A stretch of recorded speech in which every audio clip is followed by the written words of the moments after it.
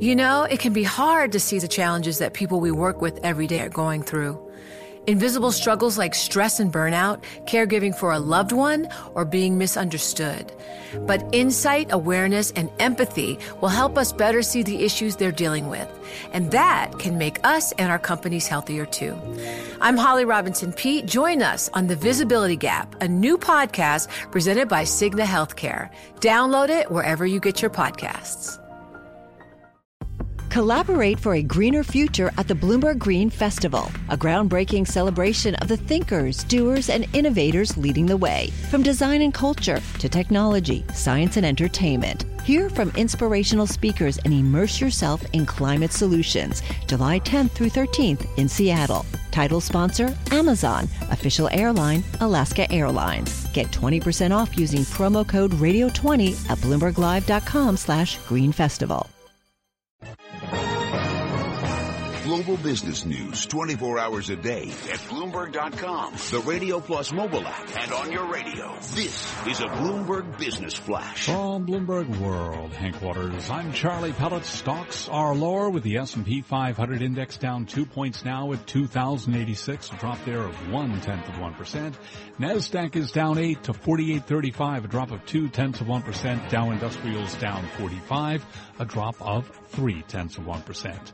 The 10-year up 8.30 seconds at yield 1.67%. Gold down $5 the ounce to $12.67, a drop there of 0.4%.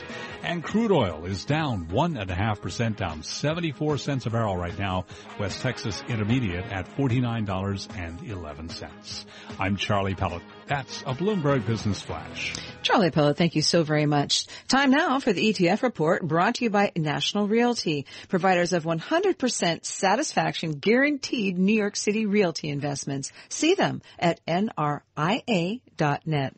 Let's turn now to our own Catherine Cowdery. The Obama administration is opening U.S. skies to more commercial drones with long-awaited regulations. The new rules are designed to allow routine use of small drones by real estate agents, farmers, filmmakers, and countless other commercial operators. One of the thematic ETFs that's launched this year focuses on drones. Andrew Chanin, chief executive of Pure Funds, on why his firm launched the iFly ETF. Drones is something they've been around, but now their uses are expanding rapidly due to technology and realization that they can be used for agriculture, to fight diseases, for medical, for dropping off medical supplies in remote areas. These are things that the uses as technology increases will be much more prevalent in our society. The Pure Funds Drone Economy Strategy ETF has $2.6 million in total assets and an expense ratio of 75 basis points. Its top holdings include Parrot, AeroVironment, Boeing, and GoPro. It's gained 4.9% over the past month. That's your Bloomberg ETF report. I'm Catherine Cowdery. This is Taking Stock with Pim Fox and Kathleen Hayes on Bloomberg Radio. Negative interest rates in the credit markets. U.S. Treasury, the 10-year yielding 1.67%. The 30-year is under 2.5%. What to do with your money?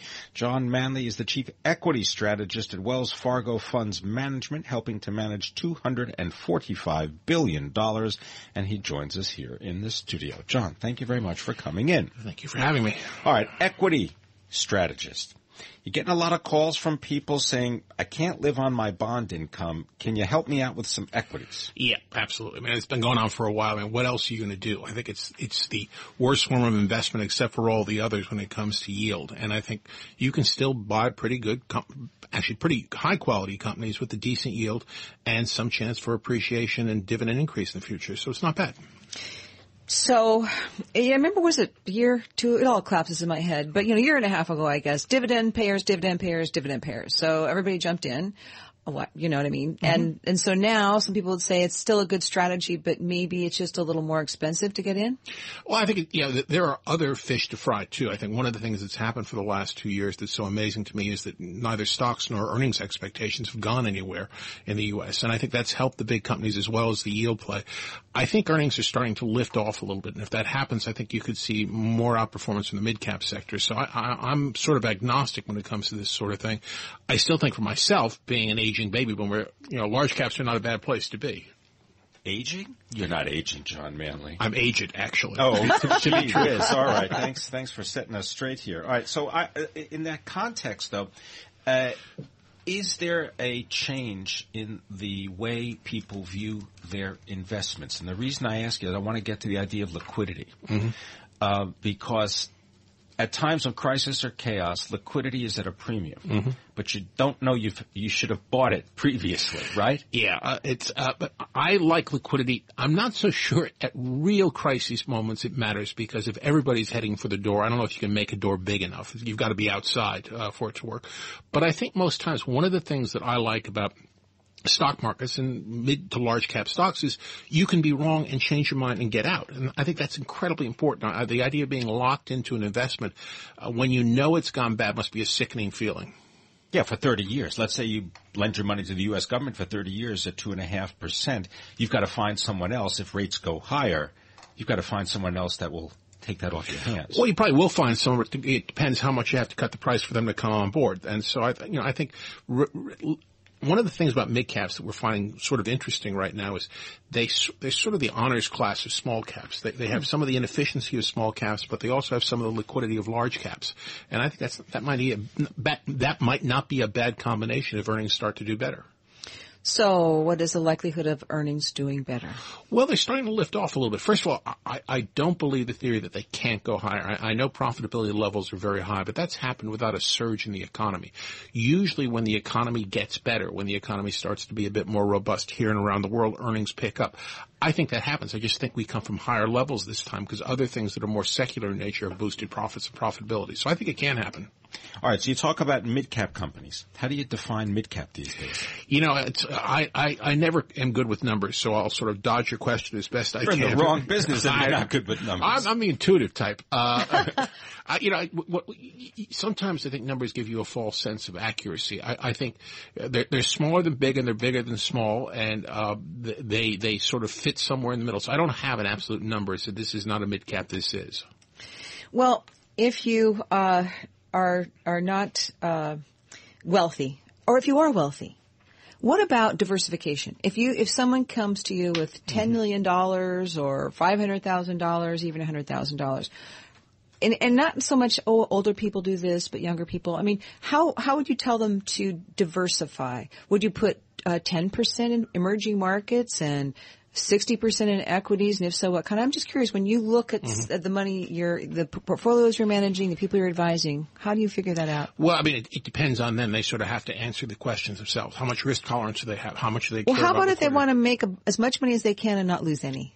Well, then I think I might buy them dinner and talk about it over that. Obviously those are contradictory goals. You have to take risks to make money. And I think it's a question of balancing. Right now, I would be overweight equities, probably with a tilt towards mid-cap, and outside the U.S., I mean, probably with a tilt towards Europe, because I think big Europe is getting better, and I have to own some emerging markets. I do in my own account because I feel there's too much potential there. If there is such a thing as a compelling value, I think emerging markets are a compelling value, but you don't get compelled right away necessarily. Hey, John, I wonder if you could comment on the notion that more and more of the stock trading that goes on, the prices that we see, are influenced by high-frequency trading and by daily moves in and out. That's a very different kind of world than investing your money. That certainly is, and it's not a world that I understand very well, or that I want to participate in. I understand it, but I don't necessarily want to participate in it. I sort of figure that these trading operations create opportunities for people who are investors, and it requires you have a strong stomach and a sense that you have an idea of what's really going on. So, how do I describe it? I think to a degree that the high frequency trading may put a little vibration in the market from time to time. I don't think at the end of the week or the end of the month, and certainly not at the end of the year, it's going to make any difference to the way I'd want to invest my money, though. Uncertainty. Janet Yellen is uncertainty to a maximum degree. She's uncertain enough to say, we'll maybe raise rates this year. Yeah. I think we will, because I think the economy will pick up. But hey, I can't tell you. I just see the signs that it could and should, but I've seen signs that it might take longer. Right. Well, I think they call her data dependent, or the Fed is data dependent. I think that's wonderful. I'm data dependent when I get on an airplane. I know it's supposed to land at 3. But if it's half an hour late, I'm not going to insist on getting out over Scranton. It's as simple as that. I'll do it when I think it's safe. She'll raise rates when she thinks she can do it without adversely affecting the economy. So all my fellow equity strategists who think they know how many times she's going to do it, that's kind of an interesting trick since she doesn't know it herself. Pim, I'm going to use that metaphor. I love that. Like sitting on a plane, if the weather's not right, you don't take off. I think that's great for the Fed. Well, I thought also that John's not getting out over Schenectady. I've done that. Well, I hope you've done it while the plane was on the ground. In that context, though, you can't wait for what the Federal Reserve is or isn't going to do if you're planning for your financial future or for the future of your business. So what do we know? I mean, we don't know how many times they're going to raise rates, but I think to me, the real question is the Fed going to want to encourage or discourage economic growth in the next 12 to 18 months? And I think that's a much easier question. They're not going to try and discourage growth. If they try and encourage growth, and that includes higher rates, it only includes higher rates if they think the economy can adjust to those higher rates. It will not hurt it. So the Fed, as far as I'm concerned, is still going to be pushing money towards the economy in the next year or so. That's at least a supportive factor for stocks. Pushing money towards the economy. In other words, they will not raise rates much, if at all, and they won't sell any bonds out of that big portfolio of bonds. I can't see that in the next 12 months. I mean, it's possible, but we'd have a much stronger economy between now and then. I think of it, the Fed's job is to maximize growth and minimize inflation, which is sort of the conundrum you gave me earlier in the show. How do you do that? The answer is they try and regulate the economy. And all they can do, they can't make us buy things or not buy things, build or not build. All they can do is make the money seem cheap or expensive. Well, I think there's also this mini-max theory that the Fed, and Janet Yellen, I think, has mentioned it. You minimize the worst mistake you could make. And probably for now, the Fed's worst mistake would be raising rates prematurely. John Manley, taken off today here at Bloomberg Radio, Chief Equity Strategist, Wells Fargo Funds Management. He thinks earnings could pick up. The Fed's going to be some wind at the stock market's back, and those mid-caps look pretty darn good to him. Kathleen Hayes, Pim Fox, taking stock on Bloomberg Radio. The countdown has begun. From May 14th to 16th, 1,000 global leaders will gather in Doha for the Qatar Economic Forum powered by Bloomberg. Join heads of state, influential ministers, and leading CEOs to make new connections, gain unique insights, and uncover valuable opportunities in one of the world's most rapidly rising regions. Request your invite for this exclusive event at QatarEconomicForum.com.